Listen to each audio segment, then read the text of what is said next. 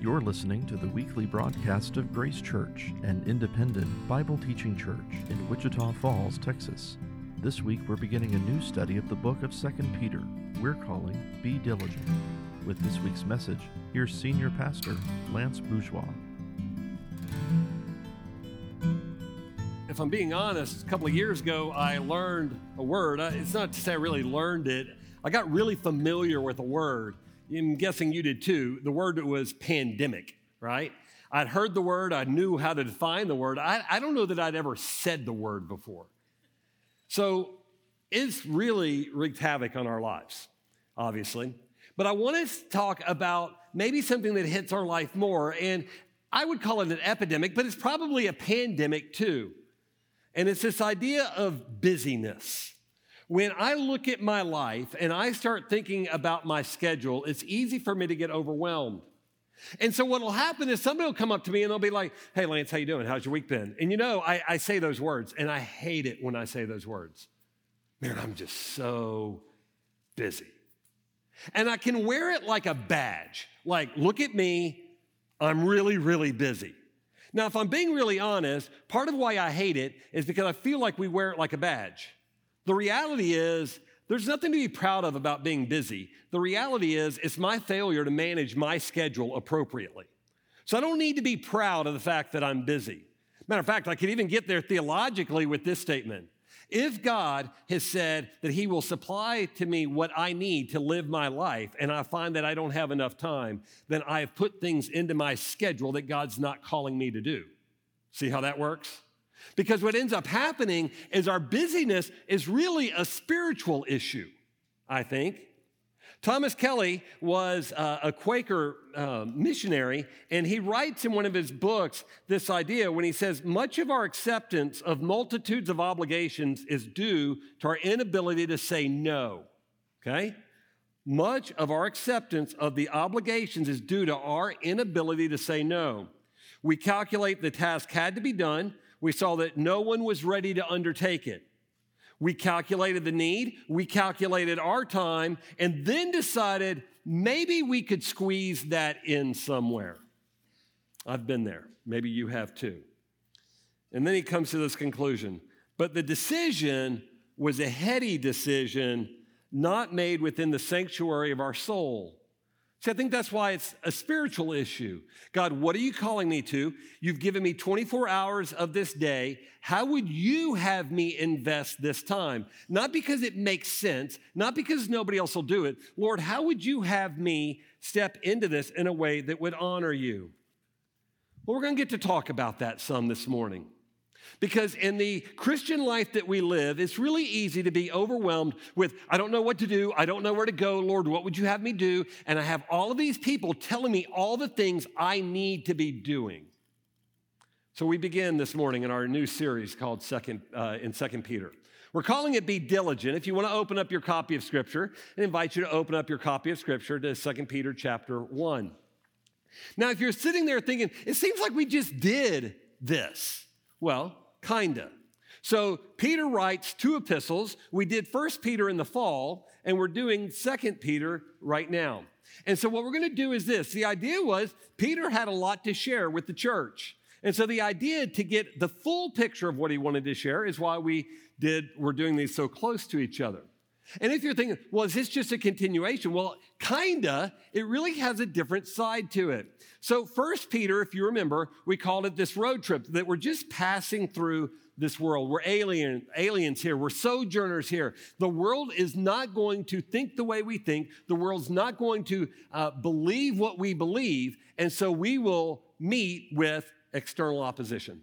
Life is going to be hard. Don't be surprised by it, that the world will look at us and just not understand how we think or process things. 2 Peter is different. 2 Peter is internal opposition, whereas 1 Peter says this is how the world is going to come at you. 2 Peter says be careful about what's inside your church. Be careful about who speaks. Be careful about what is being taught. Be careful about what's being communicated. Because while 1 Peter talks about hostility and what the angst of the world is going to be as it comes against us, 2 Peter says there's heresy out there. There's heresy. There's going to be people that want to come in and they're going to say things. Now, it's not hard to believe. Part of what technology has done for us, right, is every church, it seems like, has a video podcast now. At one point, we would have never had that. But go with blogs, go with podcasts, go with all of these things out there. Everybody has a microphone these days. And the question is, whose microphone do you allow to speak into your life? That's a significant thing. That's why when we start every sermon, we say, hey, turn in your copy of Scripture. We want your eyes to engage with the Word of God. So however you do that, be it digitally or in a copy of the Bible, that's great. We want you to open it up so that you turn on your mind and that you have the capacity to process this with us. 1 Peter says, we've got to wait. We've got to wait. We're not home yet. 2 Peter says, hey, there's a real warning. You need to make sure that theologically, when you hear things that people say are coming from the Scriptures, that you take that, whatever they've offered, and you put it against the grid of Scripture to say, does this measure up? We've got to be aware. We cannot just passively allow this stuff to begin to seep in. 1 Peter says there's pain, but God's got a purpose and he's doing something in it. 2 Peter says, hey, there's poison in the pews. We better be on guard. So there's a lot here for us when we come to this. And so we feel like for Peter to really capture what Peter wanted to offer us, be careful when you go through the world, but just recognize that when you come into this place, we need to be aware of what's being said and what's being taught, that the Word of God is being handled appropriately. So 2 Peter chapter 1, I invite you to turn there if you haven't already yet. We pick up in verse 1, Simon Peter, a servant and apostle of Jesus Christ, to those who have obtained a faith of equal standing with ours by the righteousness of our God and Savior Jesus Christ. May grace and peace be multiplied to you in the knowledge of God and of Jesus our Lord. So let's talk. We know that Peter wrote this. We know that he uses both his Hebrew name and his Greek name, Simon Peter. Now, I will tell you, we don't really know exactly who he was writing to. We're going to catch that in a second. But notice this. He gives himself two labels here that I think addresses the why of his writing. He says, first off, I'm a servant. Second of all, I'm an apostle. Now, part of what he's going to address, as we've talked about, we need to learn, we need to understand the Scriptures because there's heresy coming in. We need to understand that there's false teachers. That's going to be all of chapter 2. Is he begins with this idea that I think he wants us to know this. What he's about to write to us is not based on what he would want to write. He's not trying to earn our approval. He doesn't need our affirmation. And I think he communicates that through two words. First off, I'm a servant of the Lord Jesus Christ. Everything I'm about to tell you is because he's told me to tell you. That's my identity. My number one, my why in this life is that I'm a servant of the Lord Jesus Christ. And out of that flows something else. Guess what it flows? His apostleship.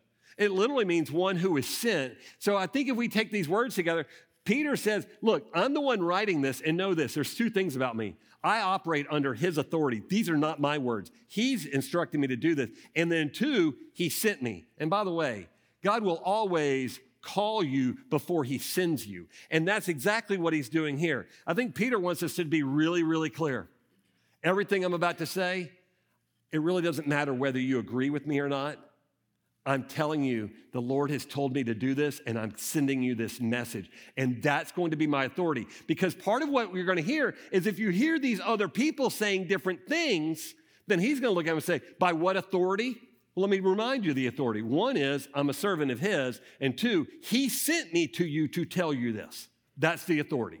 So recognize as we go through this, other people are going to say different things. So who did he write to?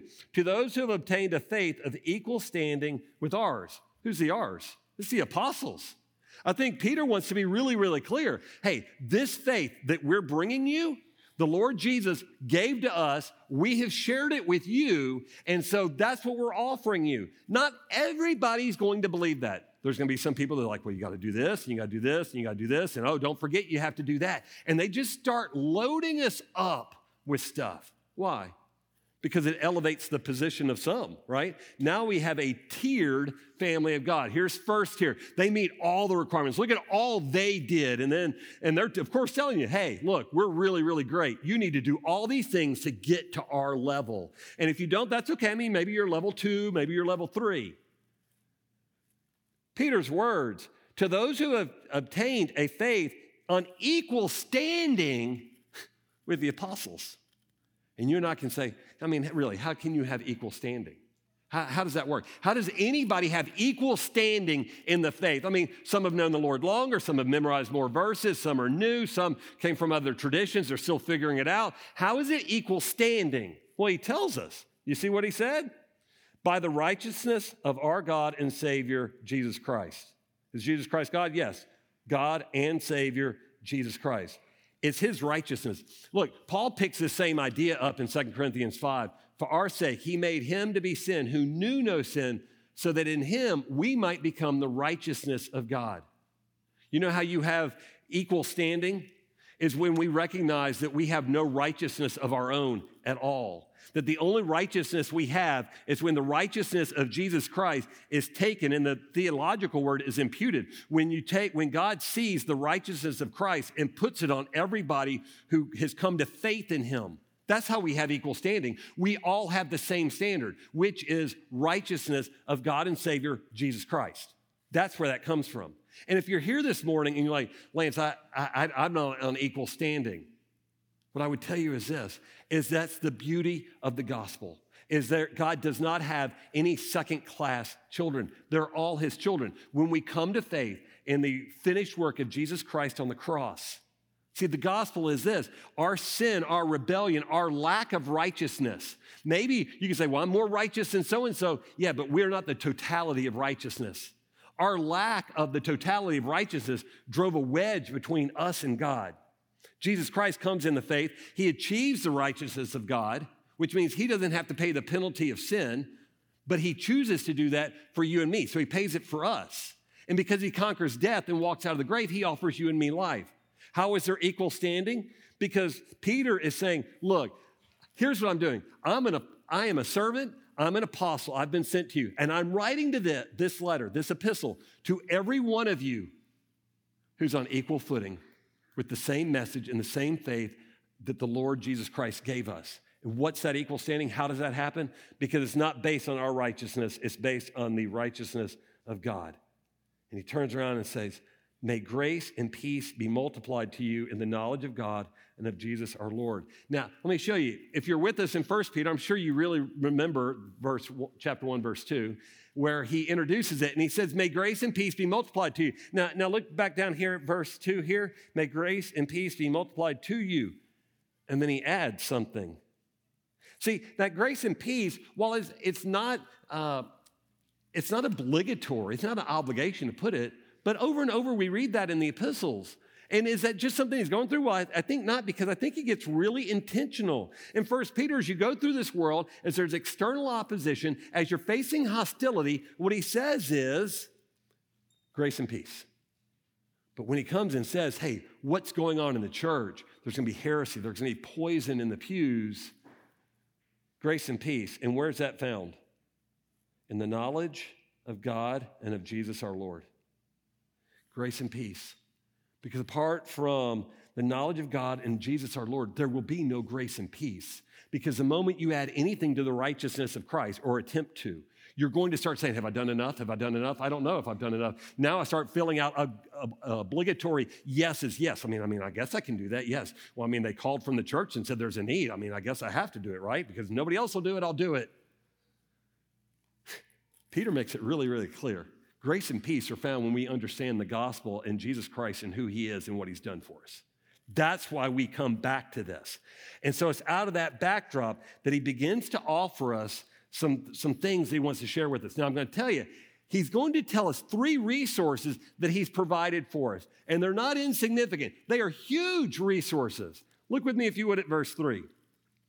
His divine power has granted to us all things that pertain to life and godliness through the knowledge of him who's called us to his own glory and excellence, by which he has granted to us his precious and very great promises, so that through them you may become partakers of the divine nature, having escaped from the corruption that is in the world because of sinful desires. Now, it identifies three promises there. The first of those, do you see it? His divine power. I love this. The word for power comes from where we get the word dynamite. The Greek word is actually dunamis. It's literally where we get the word dynamite from. And so as Peter begins to talk us through this, for me, I've been there. I'm guessing you've been there. People tell me that they're there. We're like, I just don't know. I cannot be the spouse God calls me to be. I cannot be the child God calls me to be. I cannot be the sibling God calls me to be. I can't be the employee or the employer God calls me to be. I can't be the citizen this world calls me to be. It's just too hard. I can't keep up with all of it. And the first thing that Peter says is, you've got this divine dynamite that God put inside of you. Now, he uses a figure of speech. He uses it twice, actually, in this verse, where he takes two words and connects them with and so we could read them as they're two different things. Everything pertaining to what? Life and godliness. He's really talking one thing. We have this divine dynamite that God put inside of you and me as believers that helps us live a godly life. We have everything we need for the godly life God is calling us to live. Now, let me tell you, right off the bat, that's encouraging to me. You mean I'm not outmatched? I may be overcommitted. I may be too busy. I may need to drop back to what the Lord is calling me to do. But when he tells me that God has granted to me this divine dynamite, this power that gives me everything I need pertaining to the godly life, it's pretty incredible. All of a sudden, okay, take a deep breath, Lance. We're going to get through this. We're just got to start moving through it. And so as he begins to offer us this, we see several of these things that he's telling us. Now, let me tell you, part of what happens, I think, is this. When we live our Christian life, if he tells us he's given us everything we need pertaining to the godly life, and you and I can think, well, you know what? I've had that Romans 7 experience, if you're familiar with Romans 7, where Paul is like, I don't do what I want to do. I do what I don't want to do. And what I want to do, that's not what I do. As a matter of fact, I do just the opposite of what I want to do. If you've read that, you know what that feels like. And then you get to the end of the chapter, and he says this, but I find this to be true, is that in my inner man or woman, is that my heart joyfully concurs with the law of God. That's what's most true about us as believers, is you have this new heart that with God's law written on it that joyfully concurs with the law of God. He says, but I also find this to be true, that the members of my body are waging war against this heart. So the quest of the Christian life, so often we're like, I just need to read another book. Oh, my favorite author has another book coming out. Oh, the new podcast is coming out. Oh, a new study Bible is coming out. Study Bible for men, right? And you're like, well, this Bible's for men too, right? And so why would you market something that I've got to go buy when I already have one? Because we get caught in that bind of saying, I need more. Here's the reality of our Christian life. God said it through Peter. We have everything that we need to do this. The quest of the Christian life is not to get anything else in us. The quest of the Christian life is to let that new heart express itself and manifest itself out in this world. That's our calling. And so when he tells us that we have everything that we need, that's exactly right. He uses another thing. He uses that same figure of speech when he said about the knowledge of God who called us to his own glory and excellence. It's the same thing. It's one idea. His excellent glory. It is beyond reproach. There is nothing lacking in it, by which he's granted to us. Look at how he describes these promises, that he's granted them. So he's offered us something really, really significant. But he also tells us that they're precious and they're very great. Now, part of it is we've got this power where God has given us this power. Now he says, I've given you promises, and the promises are detailed in this book. Now, the question for you and me is, do we know them? This isn't something we need to get inside of us. The law of God's written on our hearts. We will need to manifest that. But this is how we get to understand that heart that God's already put there. And so these promises, they're not secrets. They're here. They're all recorded for us. We just don't always know them very well. And so when I went to our shepherding team, I said, hey, shepherding team at church, Share with me promises that are meaningful to you, promises that help get you through the day. Now, as I share this, I grabbed 5 of them that were sent back to me. And as I thought, well, you know what? These are going to be, like really, really secrets that you will have never heard of before. You know what our shepherding team said? How about this one? Keep your life free from the love of money and be content with what you have, for he has said, I will never leave you or forsake you. How many of us think, you know what, if I just had more of this, more of that, I would be content. Matter of fact, I would be comfortable and I wouldn't have to be afraid. The promise, God says, you know what's better than having more is having me. So let me give you me. You will never lose me. I'm with you everywhere you go. That's a good promise. How about this one? Come to me, all who labor and are heavy laden, and I will give you rest. You know what problem nobody is having in the world today? Nobody is saying, Lance, I'm just so rested. I'm so rested. I need places to go invest myself. Nobody says that. And you know why? Because we don't feel it. Because this world is exhausting. Which is why when we come to the scriptures, because the world won't tell you this verse, when we come to the scriptures and you hear Jesus say, come to me, and I will give you rest. Right? Oh, that's what my soul needs.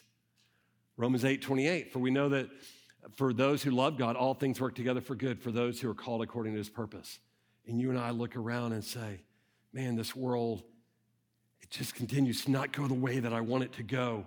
And the promise is that God says, I'm over it. I'm sovereign. And I'm like, I can't make it work. He said, you don't have to. You get to come to me and rest. Let me work this out. See, we've got this divine power. We've got these divine promises. How about 2 Corinthians 3? Such is the confidence that we have through Christ towards God. Here's our confidence. Not that we are sufficient in ourselves to claim anything is coming from us, but our sufficiency is from God. If I were to ask you how many of us are acquainted with our inadequacy in this life, everybody in here, if they're honest, would raise their hand. And if I were to say, do you want to be sufficient? And you would say, oh, absolutely, because I'm tired of living in my inadequacies. Then we have the chance to look at you and say, you have sufficiency. It's not of you, it's of God. It's our Savior. See why we need to have a knowledge of God and Jesus our Lord? Because these are promises that he's made. Ephesians 2:10, for we are his workmanship, created in Christ Jesus for good works, which God prepared beforehand that we should walk in them. When you have a good work that you've done for the Lord, you recognize that didn't even originate in your mind. God created that moment. He created the path for you, and you fell in line with what he was doing and said, join me, and you're like, I'm in. See, these are the promises. These are just 5 of them. This book is filled with them. And when we look up and see that he says, I've given you this divine power, this dynamite that I've put inside you. You have everything you need to go live this godly life that I'm calling you to live. And by the way, get to know the promises. I've given you promises to help you along the way that when you're like, I don't know, man. And God says, no, read my promises. They're here for you. And we all of a sudden get a chance to lean into that. Because the third gift that he gives us is rather remarkable. Look with me, if you would, at the second half of verse 4. So that through them, through those promises, we become partakers of the divine nature, having escaped from the corruption that is in the world because of sinful desires. I got to tell you, when I read this and when I say this, it still kind of makes me feel a little, because this ability to say that we have a divine nature sounds so new agey to me. And I can't get around the truthfulness of what Scripture just said. Scripture just says that we have this divine nature. Matter of fact, the phrase in the passage was we become partakers. The phrase literally means we become partners with. He's given us the power, he's given us these promises that play out and explain the power and what he says he's going to do. And then he says God has invited you and I to come alongside him to do the work in this world that he's doing. We get to be partners with him. Now that is a rather magnificent promise that we have. Now, to be sure, we don't experience all of the qualities of that divine nature now, but we can taste them. We can see them. They pop up in moments, and God uses them, and God encourages us in them. When all of a sudden you respond to something differently than maybe how you used to, and you're like, hey, man, that was God, right? And that's what he's explaining here. Now, I got to tell you, one of the realities where I think we really see this is the fact that how can this be? Well, 2 Corinthians 5 tells us, if anyone's in Christ, he's a new creation. The old has passed away. Behold, the new has come. See, the old nature, before you knew Christ, that side couldn't partner with Christ. But because you're a new creation and you've got this new power, you've got these promises, you're invited into this work that God wants to do. Now, I got to tell you, I think there's an incredible passage in John 17. Now, I'm going to teach you a word here because it's going to be significant in a little bit again. So when people talk about the Trinity, right, and people try to understand God the Father, God the Son, God the Spirit, how does that work? How do we believe that God is one, but he exists in three essences? And does he change? How did he mold? Did Jesus always exist? I mean, those are huge questions, I know. So one of the questions that come to mind is when God the Father, God the Son, and God the Spirit all simultaneously exist as one, because our God is one, how do they relate to one another? And so one of the questions or phrases how they've come up with is they refer to it as this sacred dance, okay? There's this sacred dance where they're all in harmony and this beautiful dance that we get to watch. Now, when they looked at that originally, centuries ago, the idea was this. They used a Greek term that was two Greek words. One was a preposition that said about or around, and the other one was the word we get choreograph from, to dance. So the idea was they were dancing about and around each other, okay? So we see that in this passage, John 17. Jesus is praying, I do not ask for these only, but also for those who will believe in me through their word. This is Jesus' prayer for us, okay? He's praying for those of us who would come to faith through the disciples and their written word. They've done it, okay? This is Jesus' prayer for us.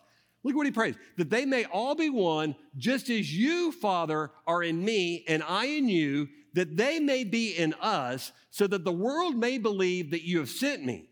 The glory that you've given me, I've given to them, that they may be one, even as we are one, I and them, you and me, that they may become perfectly one, so that the world may know that you sent me and loved them even as you have loved me. Now, I got to tell you, in a world, 1 Peter, that is hostile to the faith, that we're sojourners, we're just passing through, we try to come up with the whole idea of apologetics, the ability to defend our faith. And we think about, let me get some real zingers where I can win my non-Christian friends to Christ. Give me the debate point so that I can argue people to Jesus, right? And we want to have all the answers so we can do it. And I got to tell you, Jesus points to the fact, he said, you want to know the number one apologetic in the world? This will change the world, is that when we become one, that the world will know that Jesus is who he said that he is. And we're not doing a great job of that. But see, the sacred dance that's going on is this reality that Jesus, when he's praying for us, says, Father, you and I are one. And I want you to make them one, because when they become one, then they will be one with us, and then we're one with all of them one. And when that happens, the world will know that I'm exactly who I said that I am. The ability to dance with the Trinity, that's the invitation. And when we come to this and say, okay, so I just don't know if I can do it. And God says, I gave you the power. I gave you the divine dynamite to do it. Well, I don't know. I gave you the promise that I would do it. You're like, I don't know. And he says, I made you partners with me in this world. And if the world doesn't see the dance, then it's because we have messed it up so horribly. This is the calling. This is what we were asked to do. This is what it's going to look like. We've been invited to dance with the Trinity. Now think with me about how incredibly magnificent that is. And you and I can look up and say, I don't know how to dance. I don't even know what that looks like. What are the steps to dance with the Trinity? I'm glad you asked. Look at verse 5.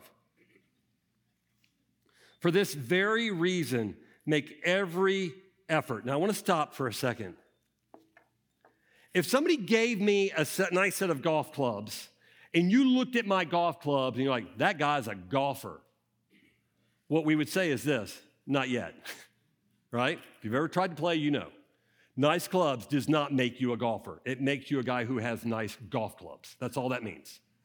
Because until you hit a driving range, until you get on a golf course and you start working off those new clubs, then you will never become a good golfer. And what we're about to talk about is this idea. When he says make every effort, he's talking about believers. He's talking about believers who have a righteousness from Jesus Christ. Their salvation is secure. This is not about their salvation. This is about once you get the golf clubs, how do you learn to play golf? And that's where he goes with this passage. Look with me. For this very reason, make every effort to supplement. That word supplement is the same word where we get choresis, choreograph. Make every effort to take these things he's about to say and bring them alongside so that they dance with those gifts that you just had, the divine power, the divine promises, and the divine nature. Make every effort to supplement your faith with, and here we go, virtue, and virtue with knowledge, and knowledge with self-control, and self-control with steadfastness, and steadfastness with godliness, and godliness with brotherly affection, and brotherly affection with love. There's your dance steps. There's your dance steps. This will not come as any surprise when we start thinking about this, because it's the same way within our humanity, right? Warren Wiersbe, a theologian, commentator, says this: just as a normal baby is born with all the equipment he needs for life and only needs to grow, so the Christian has all that is needed and only needs to grow.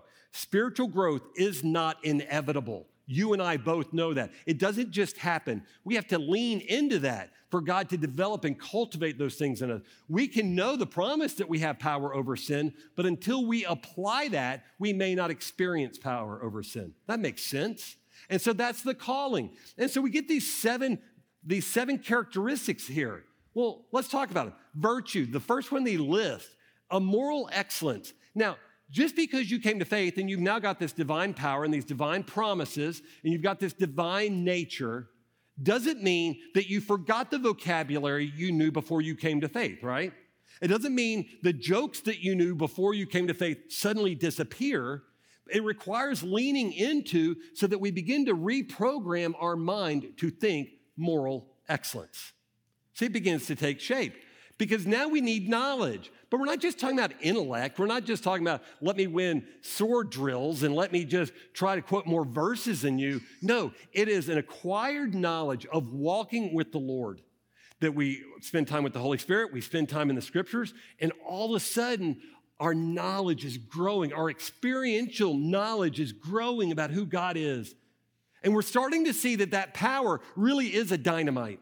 And we're starting to see more promises, and when we see God show up in those promises, and then we have the opportunity to say, I'm partnering with God in what he's doing.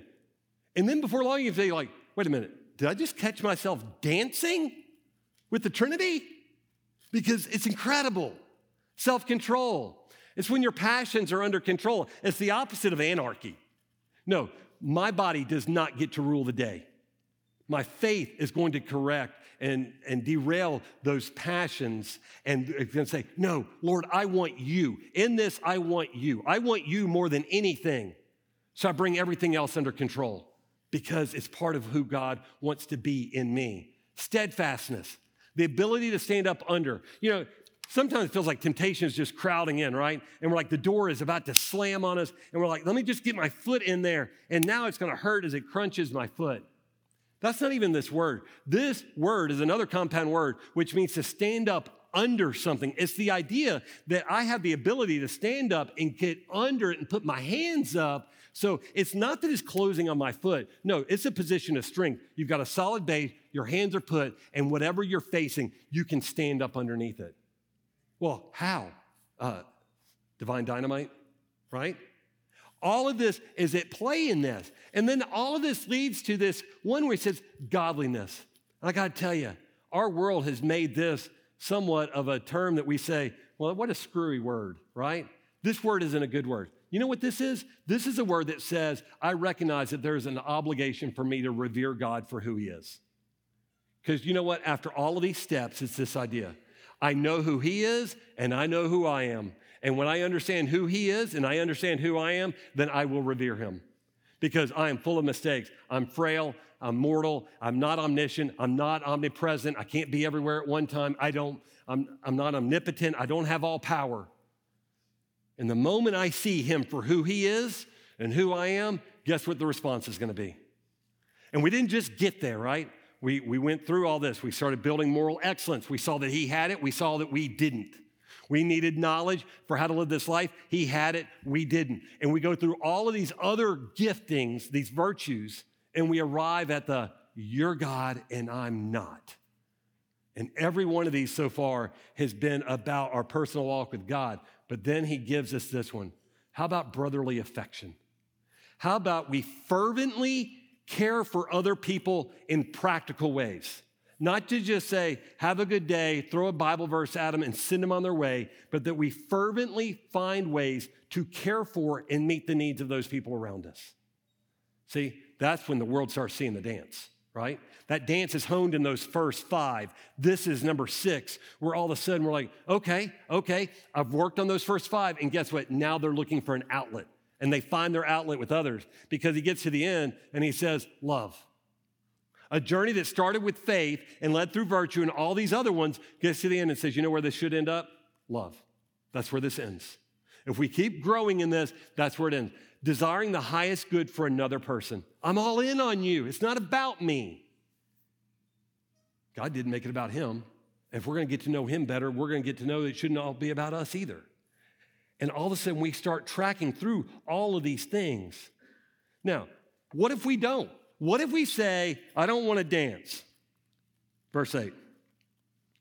For if these qualities are yours and are increasing, they keep you from being ineffective or unfruitful in the knowledge of our Lord Jesus Christ. All right? So the first half of that is stated from a positive framework. The second half is stated from a negative framework. If you would allow me to put both of them in the positive framework, here's what Peter says. Look at your copy of Scripture. I'm not making this up. For if these qualities are yours, what qualities? Those 7 things we just looked at. And they're increasing. They're growing. They're not just where they were yesterday. They're where they are today and where they will be tomorrow. If that's true, they will keep you effective and fruitful in the knowledge of our Lord Jesus Christ. If we're leaning into those 7 things and they're growing and it's becoming part of our life and we're learning how to do that dance, see the things? We will be effective. We will be fruitful. What? In the knowledge of Jesus Christ. It's not that you didn't know him. It was, do you want to produce fruit? Do you want to be effective for who God is and what he wants to do in your life? Because if we do, then that's the goal, right? If these qualities are yours and they are increasing. But see, those all speak about spiritual growth. Spiritual growth is not inevitable. We're going to have to go to the driving range sometime and learn how to hit a golf ball. What if I'm not? Verse 9. For whoever lacks these qualities is so nearsighted that he is blind, having forgotten that he was cleansed from his former sins. So there's our quote. Do you want to be in a position where you say, do you want to be effective and fruitful or not? Now, I know the answer, right? You know the answer. You want to be effective and fruitful or not? Because if you do, then we've got to cultivate these things. We've got to cultivate these 7 characteristics. We've got to lean into these things. Lord, show me how to do this, that I might manifest these things, that I might partner with you. And don't ever say, I can't, because he's giving you the divine dynamite. You have it. Well, what if I'm alone? Well, no, we got the promises. You're not alone. You have everything you need pertaining to the life of godliness. It's all there for us. And what we come back around to is this. Do you want to be fruitful and effective? Let me ask you it a different way. When you get to heaven, and we're talking about believers, do you want to hear the words, well done, good and faithful servant? Because if you do, this is what being fruitful and effective accomplishes. Now, the only thing that maybe would be greater than hearing well done, good and faithful servant would be this, right? Is if somebody you love and you've invested your life in, if you get to hear them hear those words, that you have somebody that you've given your life for in the way that you lived out your life. And I'm thinking, yeah, I want to hear it, but I want my wife and I want my kids to hear it. See, this isn't just nonsense. As a matter of fact, he says that in that next verse, if you lack these qualities, you're so nearsighted. It's like, I might as well just be here. The word actually is myopic. You know, it's where we get our eye doctor word. You know, it's just you're nearsighted. Think further. It matters how you live your life. You want to hear job well done, good and faithful servant? You want your loved ones around you to hear it? Then pull off the blinders, invest your life using the power and the promises and the nature that God gave you. See, all of a sudden I start reading this and I think, goodness, I hope I don't forget. See right there where it says, having forgotten that he was cleansed from his former sins. See, when Scripture uses the word forgotten, it doesn't use it like a mental defect, like, oh, I forgot I was supposed to go to the store on the way home. No, that's not how it uses forgotten. It uses the word forgotten as a practical failure to forget the significance of something. If I'm living so nearsighted that I'm not thinking about what lies ahead, the opportunities that God has given me, that I can forget the significance of that, I might as well be blind because I can't see what God wants to show me. Being saved does not equal being useful to the Lord. This is an invitation to join him, to start working this out, to join him in this. And look at the fruit. Verse 10, therefore, brothers, be all the more diligent to confirm your calling and election, for if you practice these qualities, you will never fail. You know what? We don't need to carry false burdens that other false teachers would give you to carry. No, you've been saved from all of that. Know the gospel. Know the truth. Lean into these 7 things. Exercise your faith. Because in verse 11, for in this way you will be richly provided for you an entrance into the eternal kingdom of our Lord and Savior Jesus Christ. This doesn't save us.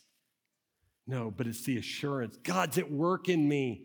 He's at work in me. I see it. I'm not who I used to be. I'm further along. I'm not there yet, but I'm dancing. I'm learning the steps, and I'm figuring it out with him because he continues to give me the power. He continues to give me his promises. He continues to invite me to participate. Thomas Kelly, the one who wrote the quote I started with, says this: the life from the sinner is a life of unhurried peace and power. It is simple. It is amazing. It is triumphant. It is radiant. It takes no time, but it occupies all of our time. We do not need to get frantic. God's at the helm. And when our little day is done, we lie down quietly in peace, for all is well. Why? Because he gave you everything you needed. You grew and developed. You became effective in God's hands for his purposes. You developed fruit, and all of a sudden you had the privilege to dance with the Trinity. You've been listening to the weekly broadcast of Grace Church, an independent Bible teaching church in Wichita Falls, Texas. You can join us for worship Sunday mornings at our campus on Stone Lake Drive in Wichita Falls. Stream services live online at gracechurch.com or subscribe to our podcast published on Apple, Google, and Spotify. From all of us at Grace Church, thanks for listening. We'll see you next time.